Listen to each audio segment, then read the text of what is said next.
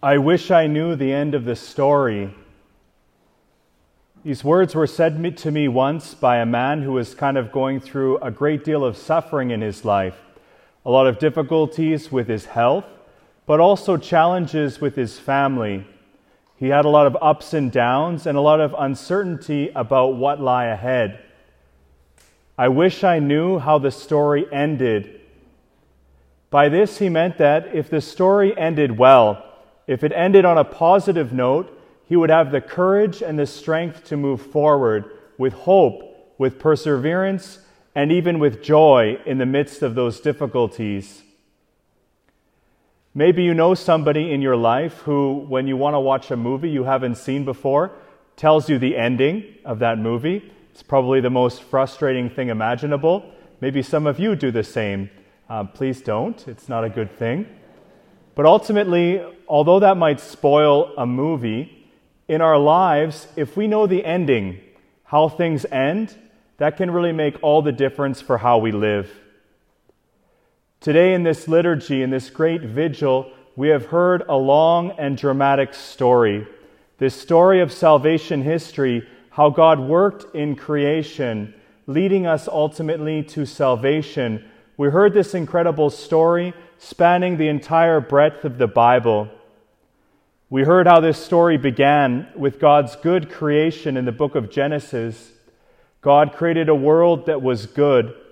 God created humanity to be his co-workers in this good world, to work with him to build up creation. We heard, however, how things got broken, how sin entered the world, how there was a fall, how through sin death entered the world, and this death and brokenness spread. We heard at the same time the way God constantly came to rescue humanity. And we heard this from the book of Exodus, this great story, this paradigmatic story of Israel's salvation, of God liberating Israel from slavery in Egypt, leading them through the Dead Sea. And as we read in the Bible, this same pattern repeats itself. The people would go forward, they would fall, they would sin, they would get into trouble, and God would rescue them, God would save them, God would liberate them. But this salvation was always temporary. It was never fulfilled. As time went on, ultimately then, we hear the prophets. God sent his prophets like Isaiah, like Ezekiel, like Jeremiah, who begin to tell or foretell a time where there will be God's ultimate salvation entering the world, when God would send a Messiah who would not bring just a temporary salvation, but a final and complete salvation. This Messiah would establish God's reign that lasts here and into eternity. Then we heard from the Apostle Paul how he identifies this Messiah as being Jesus. And then most importantly then, in the gospel, after all the ups and downs of this story of salvation history, in the gospel finally we hear the end of the story. We hear about the resurrection of Jesus, that this story of God working in humanity ends on such an incredible note, ends ultimately with the victory of life over sin and death. Ultimately, life wins in the end. This ultimately is the end of our story. It can be a bit challenging sometimes to accept this, to believe ultimately in the resurrection, to believe in this good news that we proclaimed with this glorious Alleluia here at the Easter Vigil. To believe that Christ rose from the dead can be difficult. When I was younger, I liked to read kind of these longer narratives made up of several books, like Lord of the Rings, like Harry Potter, and you get to see these ups and downs that happen in this story. And it is a lot like the story of salvation history that we heard. Ultimately, however, we know that Lord of the Rings and Harry Potter, at least hopefully we know, are not true stories. Hopefully I'm not letting the cat out of the bag here, but these are fictional, right? These stories ultimately are meant to uplift us, but in the end we don't believe that they are true. What's so different about the story that we heard today is that we believe that it is true. We believe ultimately that Christ did indeed rise from the dead, and this can be a hard thing for us to believe. And for each of us, we can come to belief in the resurrection in different ways. We can, for example, come to belief in the resurrection through the witness or the testimony of the saints. And here in St. Peter's Church, we can reflect upon the example or the life of St. Peter. And we see in his life quite a dramatic turnaround that needs to be accounted for. We see on the one hand that when Jesus was arrested, when he was tried and put to death, Peter, this hand-picked disciple, this hand-picked leader of the church, denies Jesus. He flees from Jesus. He's terrified from his life. This happens just as Christ is put to death. Then ultimately, some days later, we know that, or some time later, Peter goes out from his hiding. He overcomes his fear, and he proclaims Christ and proclaims Christ crucified, and ultimately does so in the face of suffering and death. We need to, I think, account for these two pieces of data.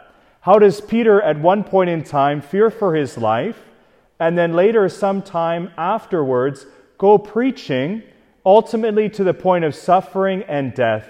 What accounted for this change? Ultimately, we have to take seriously what Peter himself said, that the change was that Jesus rose from the dead, that this changed everything for him. We can also come to belief in the resurrection of Jesus through the example of people in our lives, these saints maybe who have not been proclaimed, these people around us who through their love, service, and kindness give us glimpses of the resurrected life of Christ. Or we can see the beauty, the goodness in our lives, and we can catch a glimpse of the resurrection. Although it can be hard to believe ultimately in this, the end of our story, there is so many things around us that lead us to faith in the resurrection of Christ. Faith ultimately that the end of our story is life. In our baptism, we become a part of this story of Jesus. Baptism is ultimately for each and every one of us where we become grafted onto Christ, where we enter into God's great plan of salvation. In a few moments here, we will be baptizing Philip, and we also will be reminded of our own baptism, where we become a new creature in Christ. In baptism, we have the faith that at the end of our life, we will rise again through Christ's power. But even before this happens, we experience this new life here and now. We are transformed in the present through our baptism. One way ultimately we are transformed is that we become people of hope and people of joy. St. John Paul II often liked to say that we Christians are an Easter people, and hallelujah is our song. Hallelujah is our song. Being a follower of Christ, believing that the end of our story ends in resurrection, in the victory of life, should transform the way that we go through our life here and now. In our life, of course, there are ups and downs. There is much gloom and darkness sometimes in our life, even in the midst of blessings. But in this darkness, we are called to be light, just as Christ is the light of the world. During this liturgy, the symbol of light has been so powerful. We began at the outside of the church to bless this new fire, a symbol of Christ's resurrection. We lit the Pasqual Candle. We entered the church. We lit our own tapers, and we saw how the light transferred from just one candle representative of Christ's resurrection and filled this entire dark church with light. This ultimately is a symbol of what we are called to do as followers of Jesus. At our baptism, we receive this light of Christ, and we go out into the world and we spread this light of Christ, this joy and this hope to those around us. Later on in this liturgy, we will have an opportunity to again light our tapers.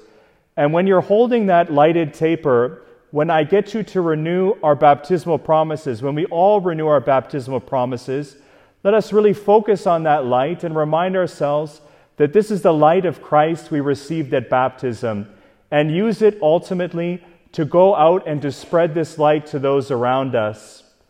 We Christians know the end of our story. We know that ultimately Christ has risen from the dead, that life is victorious over death, and knowing this end of our story makes all the difference.